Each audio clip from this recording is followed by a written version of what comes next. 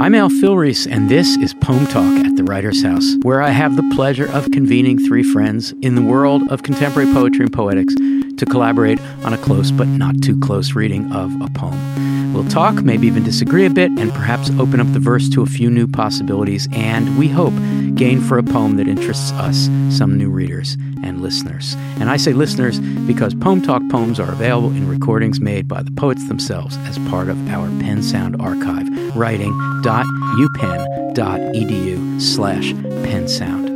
Today, I'm joined here in Philadelphia at the Kelly Writers House in our Wexler studio by Anna Strong, whose poetry and fiction have appeared in the Penn Review, Cleaver Magazine, the Pennsylvania Gazette, Peregrine, Poems for the Writing, and elsewhere, who has been a teaching assistant in the non-credit open online course on modern and contemporary U.S. poetry called ModPo for 5 years now, and is currently the coordinator of that project and is also currently in the MFA program at Temple University.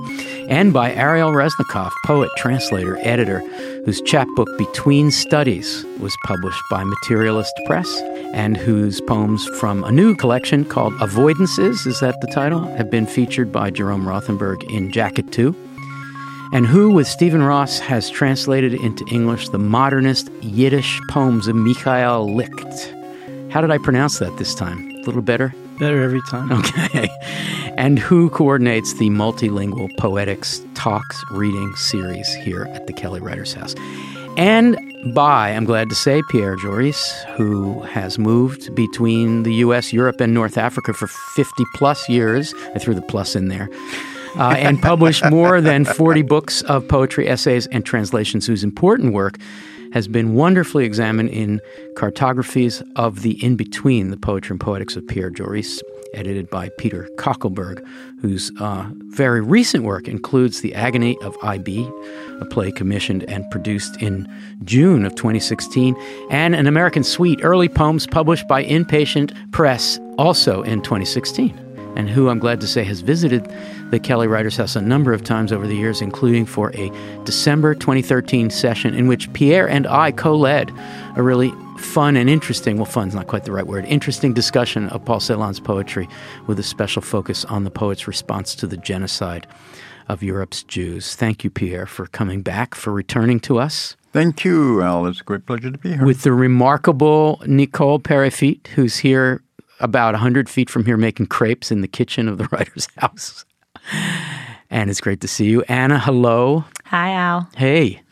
It's nice to see you in the studio. Oh, it's great to be here. You're here at the Writers' House all the time, but this is your first Poem Talk, I think. I'm not nervous at all. Good. There's no reason because you're amazing. We'll see. I'm nervous about how amazing you are. Ariel, good to see you. Good to see you. Yeah, this is fun. We are here today to talk about a poem by the aforementioned Paul Celan. How is it aforementioned? Oh, yes. You and I co-led a discussion about Celan here. And the poem we've picked is Corona. Celan, of course, wrote in German, so in this English language podcast series, Poem Talk, we'll be discussing the English translation of the poem and referring to the German on occasion. And this presents some challenges, some of which at least we hope we will overcome by the presence of the very person who arranged for the translating in the case of Corona, soliciting or getting Jerome Rothenberg to agree to use an earlier translation that he had done. And many of the others in this book were done by Pierre himself. And it's from the wonderful Paul Celan Selections. We draw our English versions for all of the Celan poems we talk about here at the Writers' House from this amazing book. The translation of Corona we'll use, as I mentioned, was done by Jerome Rothenberg back in 1958-59 for a book that was published in 1959 called New Young German Poets, published by City Lights. And by the way, Paul Celan's selection was published by California in a beautiful edited edition. I highly recommend it. And it happens that we have recordings of Celan performing this poem in German. So we will hear Celan read it, and then I've asked Pierre to read Jerry Rothenberg's translation of Corona. So here now first is the long gone and much missed Paul Celan reading our poem. Corona. Aus der Hand frisst der Herbst mir sein Blatt. wir sind Freunde. Wir schälen die Zeit aus den Nüssen und leeren sie gehen. Die Zeit kehrt zurück in die Schale. Im Spiegel ist Sonntag, im Traum wird geschlafen, der Mund redet wahr. Mein Aug steigt hinab zum Geschlecht der Geliebten, wir sehen uns an. Wir sagen uns Dunkles. Wir lieben einander wie Mohn und Gedächtnis. Wir schlafen wie Wein in den Muscheln, wie das Meer im Blutstrahl des Mondes. Wir stehen umschlungen im Fenster, sie sehen uns zu von der Straße. Es ist Zeit, dass man weiß. Es ist Zeit, dass der Stein sich zum Blühen bequemt, dass der Unrast ein Herz schlägt. Es ist Zeit, dass es Zeit wird. Es ist Zeit. Corona. Autumn is eating a leaf from my hand. We are friends. We are picking time out of a nut. We teach it to run. And time rushes back to its shell. In the mirror, it's Sunday.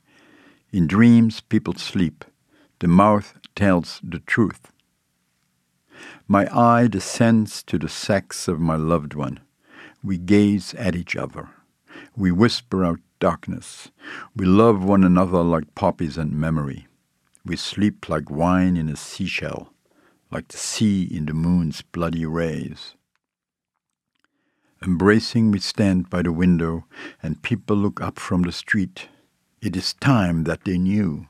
It is time that the stone grew accustomed to blooming, that unrest formed a heart. It is time, it was time, it is time. For people who have read a lot of Paul Celan, the trope of a leaf blowing in or the wind blowing in often from the east is a familiar one. In this case, Ariel, we have a leaf falling into an open hand. Can we just start there? Why is that so striking? What's happening there? There's a way in which we start with something which seems as though it would be quite familiar, a season, an object of that season which we sort of know the image of, and there's because of autumnal seasonal return. A seasonal return.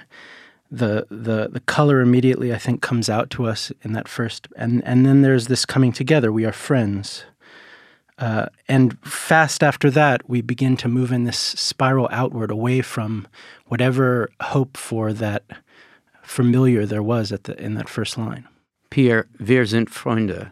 So in German, does it maintain the context we know from English that like this is a familiarity? Yes, there is a familiarity in it. I would immediately say something about autumn.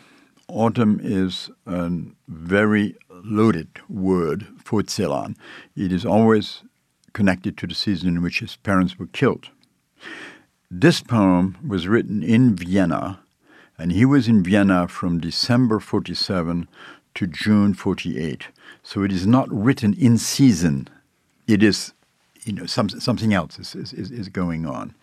The leaf, as in German, das Blatt, is as much the leaf from the tree as it is the leaf of the poem. The page. The page. So, I mean, in Celan, every word has that incredible... It is not a pun in German. It is referring to the leaf. To both. Literally. To both, okay. So it is a pun. It is a pun, if you want. Or simply what I would call, I've called that somewhere, the polysemy, the fearful polysemy in Celan, that every word has these layers and layers and layers of meanings. And the one word that translates troubledly eat in German is frisst. And fressen, you usually use of animals, so that you may get in German the image of the dog or the friend, the dog or an animal eating it out of his hand, the way you feed a leaf to an animal. Yes, Primo Levi in Survival in Auschwitz, though it's written in Italian and we read it in translation in English, it retains the fressen, in quotes, as a linguistic oddity at Auschwitz, we didn't eat. We fressed, as it were. I would say that there is something, I think especially when I was looking at the original German, when I saw that fressen, I saw something kind of sinister in there. In the English translation, it's a beautiful, beautiful translation, but eating is somehow a little bit more innocent, and we don't necessarily get that estrangement that I think Ariel was talking about, the sense of there's something unfamiliar here. I like the idiom that Jerry Rothenberg found here, eating from my hand, which in English refers to a kind of a lure, a kind of a trap almost, and a subservience. At my disposal, in a sense. Yeah, yeah. Okay, so Ariel, what do you make of this mixed metaphor in the second line? In English, we are picking time out of a nut. We teach it to run. This doesn't make any sense, does it? It's funny because I always have this sort of double vision in reading Celan, because I always hear these Kabbalistic traces coming through, even though it's not clear to me how Celan meant them or if he was thinking about these things. But the nut and the shell are these two very important Kabbalistic symbols in Hebrew. It's the klipa and the toch, literally the surface and the interior. And there's this sort of pulling apart and combusting back together here, this picking out and then running back. Pierre, I want to do something weird now, which is to skip the sexy stuff just temporarily and go to the thing that this poem is remembered for, I think, which is the unexplained it. It is time that they knew. And I know it's sort of a punchline, and why would we do it so early in the conversation, but can you help us understand how a poet could say it is time that they knew and then not tell us what it is that they should know? I'm not certain how this, if you can go at that way. I think, the poem moves from the memory thing into his very present in that stanza that we jumped over. And it is time, as a side, is kind of a very, I think, relatively rare in Celan, a sort of command. I mean, they're usually more hidden. It is time now to get up and get going. I think we need to situate the poem historically in its writing. It is written during those 6 months once he escaped from the closing Iron Curtain out of Romania, went to Vienna, and Vienna was very dark at that moment. The third man, that's the Vienna he was in, and he couldn't take it and went to Paris. But this is a poem, and we'll come to that in a way, but it is a love poem, profoundly. And he says, it is time to get on with it. It is time. It is time that it becomes time. It is time for it to be the time of getting on with things. So I read it as a very positive poem. So it is time that you make time and create your own history, your own story. It's fascinating because what I hear and what I've always heard in this poem, and I hear it as much from Jerry as I do from Celan, is there's an old Yiddish folk song which was common and well-known before Celan's time, and I'm almost certain he would have known it, and it goes, Die Zeit, es läuft mir. The time leaves me. Es läuft mich schon die Zeit. I move the time now. Meaning the time is leaving, but I'm leaving with the time. Mm-hmm, mm-hmm. Wow, what a great analog. I agree with Pierre about this being a love poem and being a let's get on with it. It is time to get on with it. And what's so great about it, Anna, is that the stuckness that we know from the earlier poems. It's autumn and I'm never going to get out of this memory of your loss, Mama. I'm never going to be able to leave my mother tongue. And of course, in Vienna, he doesn't have to leave the mother tongue because everybody around him is speaking German. It's only when he moves to Paris that he retains the mother tongue and is surrounded by, and makes a choice not to write in French, famously, and there's a lot to talk about that. But he's saying, he and the lover, and we'll get back to the lover, stand in the window, a post-coital, one imagines, a great moment, and then sees the people below in the street and has something to tell them. So the positive read is something like, this is good. I'm in love. I have a body. I survived. I don't need the memory of the bad things. But of course, we don't have what he says. But we don't know what he says. So how do you want to work on that a little bit? No, because it's so sad. What's sad? I don't know. I don't know, Pierre, if I can read this poem as positively as you just did. Maybe you can, hopefully you can convince me. I find this totally heartbreaking because Why are the people looking up at the street? I'm sorry to interrupt. Why are they looking up? Are they expecting him to have some wisdom for them? Maybe they're expecting kind of a moment of happiness. I don't know. It's a dark time, as Pierre reminds us in Vienna, and maybe they're looking for some kind of, maybe what he's been through is an answer for them. Or looking for a return to art, in a time when, we weren't making a whole lot of that. But it is time that they knew. It is time. This is just weighing on me so much. It's this unsaid and perhaps unsayable it. Umschlungen functions as an adverb, and because Jerry's translating from German into English, the adverb gets to move around, and it starts the line. Pierre, embracing, we stand. But another option would be we stand embracing im Fenster, in the window. Do translators really need to work on, what are your thoughts about that as an example? Umschlungen is such an interesting word coming there, isn't it? It is. I always like to keep the words in the same place and Celan put them in a line, even if that sometimes gives the English a kind of awkward sense to it. But I never mind that in the sense that I'd like to translate Celan, not accurate German, and I want the poem to read, this is a translation. There's 100% chance that Jerry Rothenberg will be listening to this podcast. However, he does not feel ownership of a translation that is now 65 years old. Yeah. So do you want to offer an alternative for the beginning of that line? Well, we embrace ourselves.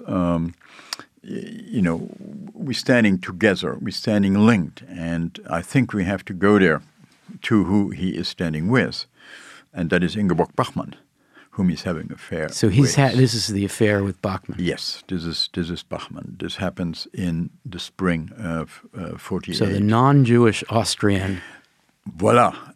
What I have to say is that we still can somewhere be together. There is that in there. And I cannot not also here. There are a number of things here that get very complicated. You can go to the title Corona, a crown, A crown. If you go to the first poem of Monund Gedächtnis, which is set in the desert, it starts with Krone. It starts with a crown made of black flower, something like that. So here we have a different crown that comes in, But Corona is so much more. It is also, Corona also means a fermata, a musical, the musical pause that you put on top of things. Otto Pögler, the philosopher, saw the Corona also as the shape of the crowd beneath the window, a semicircle, And Corona is also the name of the aura that you see around the sun, right?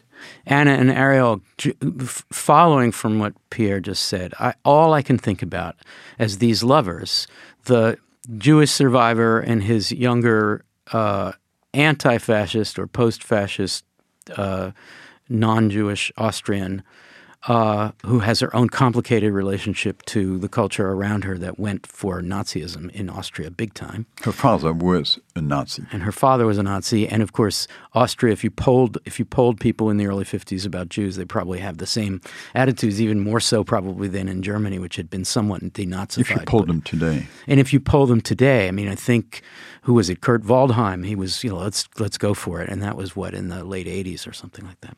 So all I can think of as these two lovers stand in the window is a kind of balcony scene in fascist Austria as the people are looking for a message almost, and the corona, the formation of the crowd, it's almost as if they're crowning these two to, like, whatever you have to say to us, now's your chance, Paul, say it. It's like a royal announcement, coming up from, 5 stories up. The royal couple walking out, you know what I mean? It can also be the crown that becomes nearly a mandorla around the two as they stand up there in the form that umschlungen. And mandorla, another poem, has a king in it. That is the Christ King, because it goes directly to a Christian Burgundy church that Celan got that image from, despite its Jewish origin. And that poem is Mandorla, Mandorla. So, Ariel, one more time. It is time they knew what? Because this is obviously an open question, but the other you're going to avoid that, aren't you? Well, I always avoid. Avoiding is all I can hope for.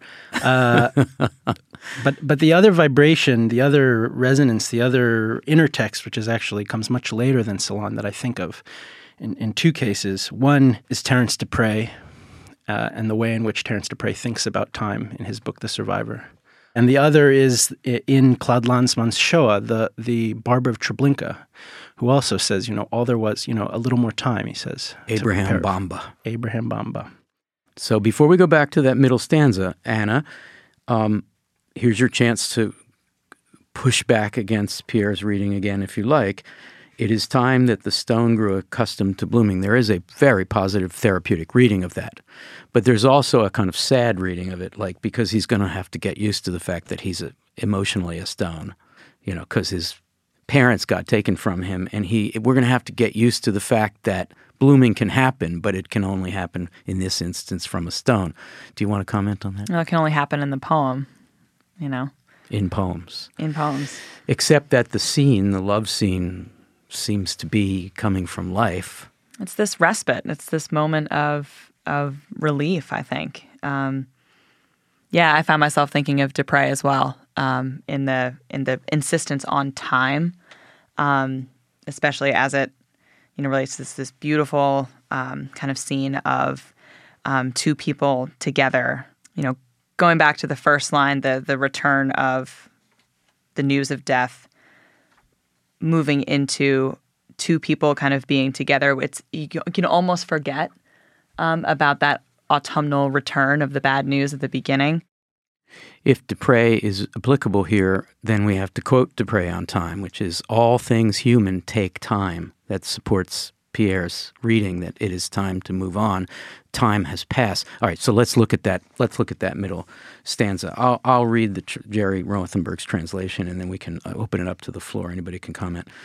My eye descends to the sex of my loved one. We gaze at each other. We whisper out darkness. We love one another like poppies and memory. We sleep like wine in a seashell, like the sea in the moon's bloody rays. Pierre, thoughts? How central the poem is, you can tell by the fact that Poppies and Memory, that expression, becomes the title of the whole volume in which it stands. Another way of seeing how the poem stands is Corona, the musical thing, and the poem comes just before the Todesfuge. So 2 musical connotations put together here. There is a problem with translating that is nearly irresolvable here. And that is, in German it is, mein Aug steigt hinab zum Geschlecht der Geliebten. Das Geschlecht is indeed the sex, but das Geschlecht in German means also the lineage, i.e. the tribe, so that you have that whole complex element here come in. Yes, it is the sex of my loved one, but I'm seeing, in a way, nearly through it, through the whole lineage, the whole tribe. I'm again in history here. There's different time here. It is a time element. Wow. And if we're doing the autobiographical reading, and this is about the affair with Ingeborg Bachmann, then lineage is at issue, isn't it? It is, but I think those are always layers in Ceylon. The richness in Ceylon is that they're all present and unresolvable in that sense, so that you have to read all of them and keep them all simultaneously in mind. So once again, Ariel, just briefly and summarily take us from the first part, the introduction, to this pronouncement awaited by the people through this love scene. Can you help us understand how we make that turn? We begin in a certain way. I think we remain the whole time with the question of the nut. And we, what is on the inside and what is on the outside. And I think throughout also we're sometimes allowed a little bit to move inside, but for the most part, the language actually keeps us out, as is often the case in Ceylon, I find. Everything is sort of constantly a reflection of reflection, right? It's in the mirror, it's Sunday. In dreams, people sleep. The mouth tells the truth. Well, what is the mouth telling there? I mean, the mouth is telling us that in the mirror, it's Sunday. What is that? In dreams, people sleep. These are things which which turn upon themselves, which have backspin. Wir sagen uns Dunkles. Wir lieben einander wie Mohn und Gedächtnis. Wir schlafen wie Wein in den Muscheln, wie das Meer im Blutstrahl des Mondes. Wir stehen umschlungen im Fenster, sie sehen uns zu von der Straße. Es ist Zeit, dass man weiß. Es ist Zeit, dass der Stein sich zum Blühen bequemt, dass der Unrast ein Herz schlägt. Es ist Zeit, dass es Zeit wird. Es ist Zeit. Anna, at the end, Jerome Rothenberg decides to take out a comma. Do you want to say something about that, Anna? That in German, that comma before the das would be like an introduction of a subordinate clause. Grammatically, with any time you have a das, you're going to get a subordinate clause. So that comma has to be there. I think Jerry's translation is spot on. The direct, I think, would be, and Pierre can correct me if I'm wrong, would be, it is time that it was time. I would probably do it. It is time for it to be time. It is time for it to be time. That would be the most literally exact to, I think, to the German. But I see, was is very powerful because it just undoes the present tense of it is time. It is time, it was time is a play on the fact that the poem is always making a presence out of an absence and is always going to be present. And it was time that I learned something about what my poems can do for me. Yeah, but it's still backward looking. You see, the German said wird. And I think here is exactly, that's why I'm thinking giving the poem a positive flow. For it to become time, not that it is, but the becoming to me. Werden, to become is important. As against being, it's the becoming that comes in here. And I would probably, if I translate at this point, bring that in that sense, using the clause and so on. The worst time, as Jerry has it, is to me maybe a bit static and looks back to the past. And I would want to open the poem up to the future in that sense. What I'd like to do now is to go around twice, briefly though. Everybody has to be brief. First round, I'd like you to say something about why people should read Paul Celan's poetry, even if they don't know the German. And then I'll ask each of us to make one final comment on this poem that we didn't get a chance to say. So, Ariel, what is it about this discussion that people who don't know the Ceylon, who are listening to this podcast and don't know the Ceylon, what's exciting about finding elsewhere in Ceylon that we've seen here already? I find that in this poem and in many others, you have the double, which I keep coming back to, which is the nut as shell and interior, klipa and toch. You have both at once, but the double is never stable in any sense. It's always a doubling. There's a way in which, as Pierre said, a polysemic way in which a word is gesturing two ways, but each of those two ways then gesture two more ways. That for my enjoyment of difficult poetry, I think Paul Celan is one of the very, very best and most urgent. Terrific. Anna?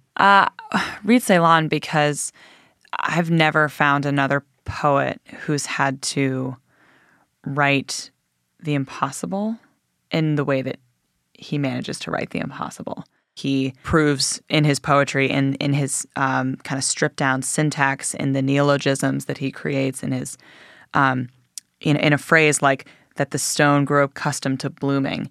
He proves that language isn't inadequate. It just might be inadequate the way that it arrives to him, and that in his poetry, he can kind of reconstruct the language that can try to say something to recover what's been lost. Fantastic. Thank you. Pierre, what do you see here that readers will find generally in Celan and they can look for it? Well, what I called earlier that fearful polysemy, fearful as in Blake's. So you're playing on fearful symmetry. Yes.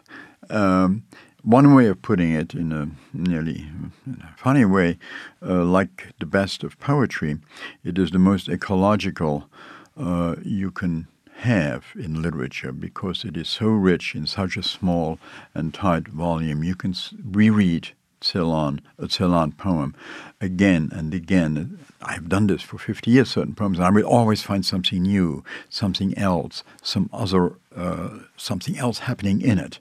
And the poem reconfigures itself. It teaches. That's compelling. I'll add my thought, and then we'll go around for final words.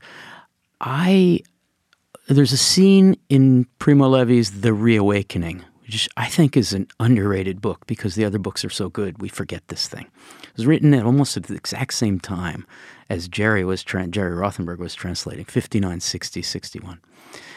And there's a scene in which the people who've come from the camps, who've had terrible loss, are in a Russian POW camp. The Russians' army is sort of hosting these displaced people. And the Russians are celebrating the VE Day, what we call VE Day, the end of the war in Europe, and they're dancing and they're getting drunk, and it's a very rough scene.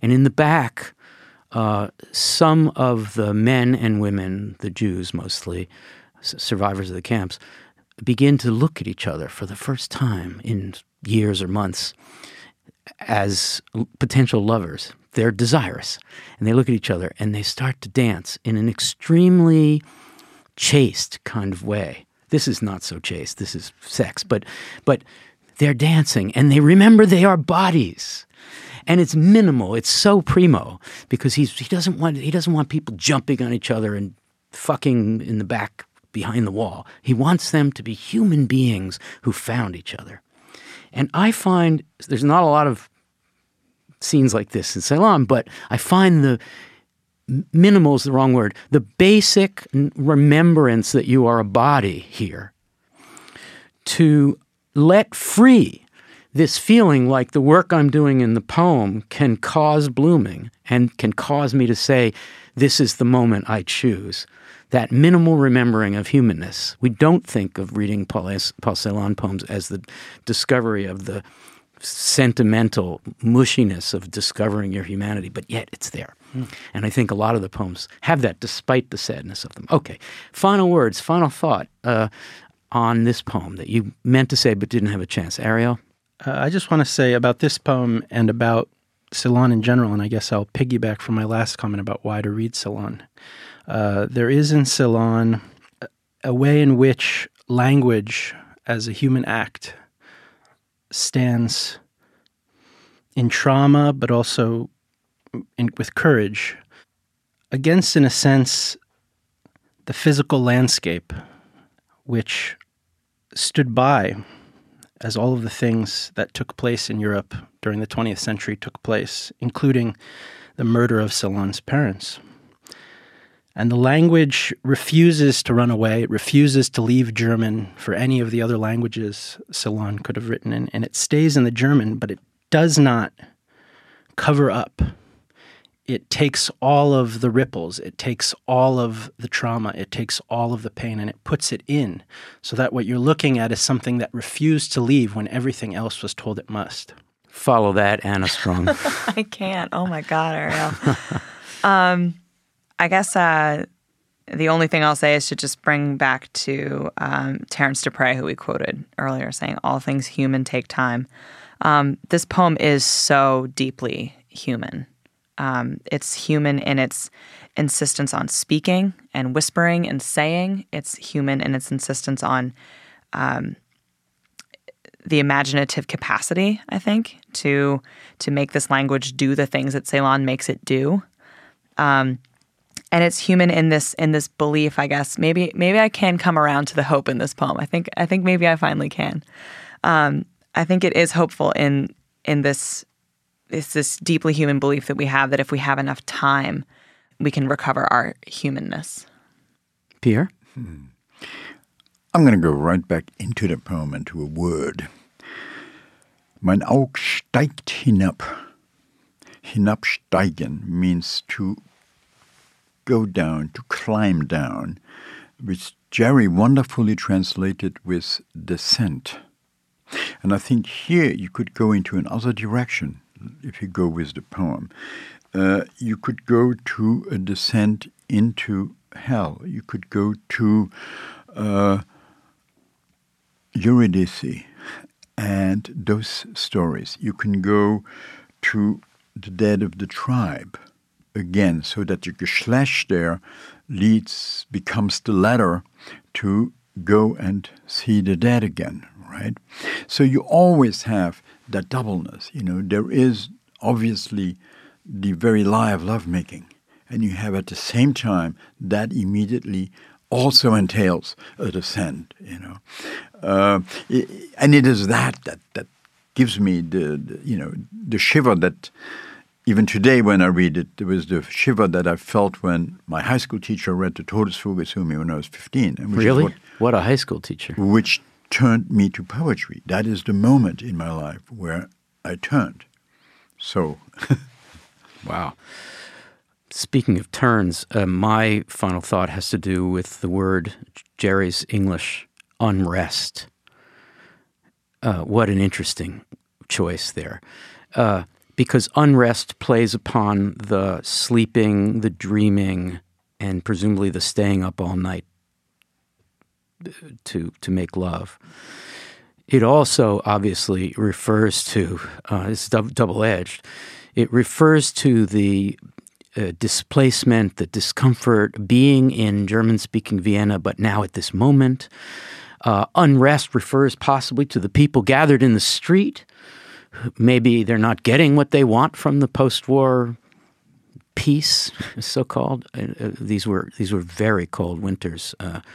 46 and 47 were unhappily extremely cold in Italy as well.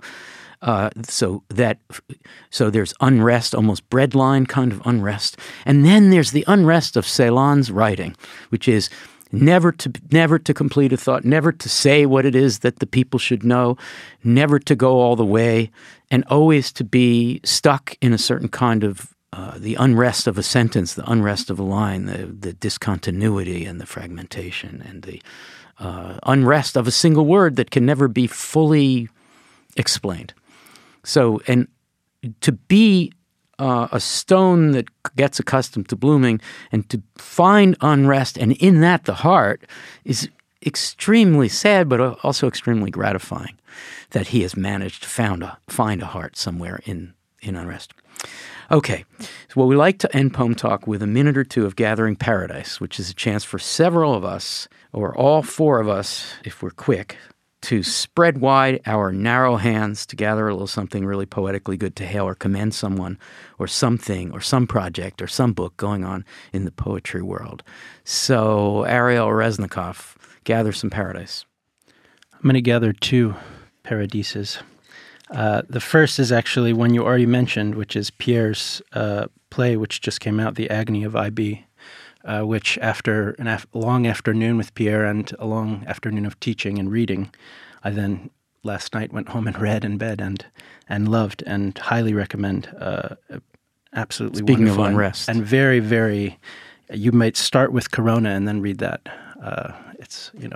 Now, how is that available to us?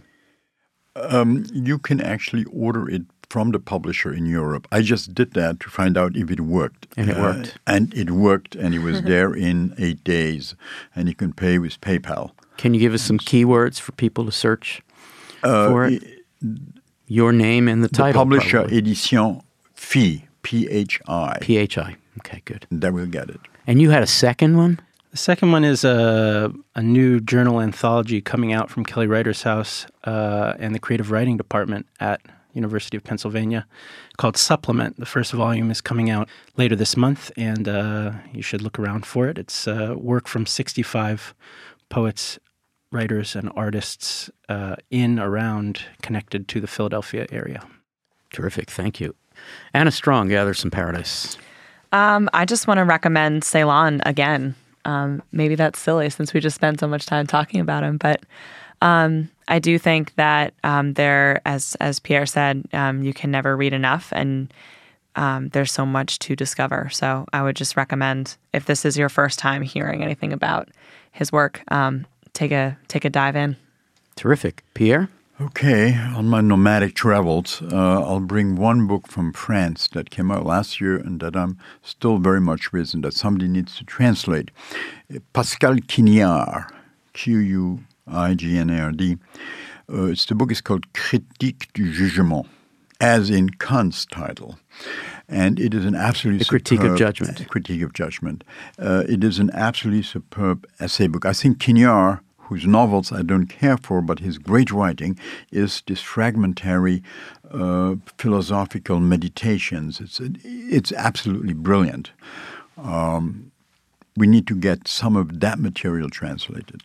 Fantastic. The second book, I was in Morocco in July and spent a day in Casablanca with the Moroccan poet Mostafa Nissabouri, finishing some translations of his work. He worked in the great 50s magazine. That was the first magazine that Abdelatif Labi and so on published, the book called Souffle, a very Celanian title, breath, yes, in the plural. And Nissabouri is the least well-known of them all. And there will be a book of his poetry, poems, in translation. I only did like 20, 30 pages of it. Other people are doing too, coming from Mind Made Books in L.A. sometime at the end of the year or early next year. And he is one of the absolutely superb Moroccan poets of that generation. Can you spell the last name? Nissabouri. Fantastic.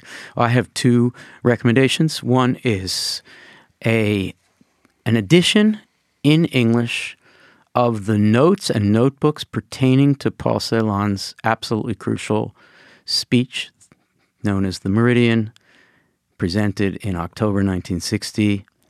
Pierre Joris made that possible. It's Stanford University Press, and it is a revelation to go through all the notes and to see Celan again and again and again working through, trying to figure things out. Just really remarkable. And the Meridian itself, which has been translated many times or sometimes, is absolutely worth a read and goes along with what we've been saying today. And the second recommendation is The 30th Year, the book of short stories by Ingeborg Bachmann that will blow you away if you want to try to understand what the short fiction version of some of these issues could be.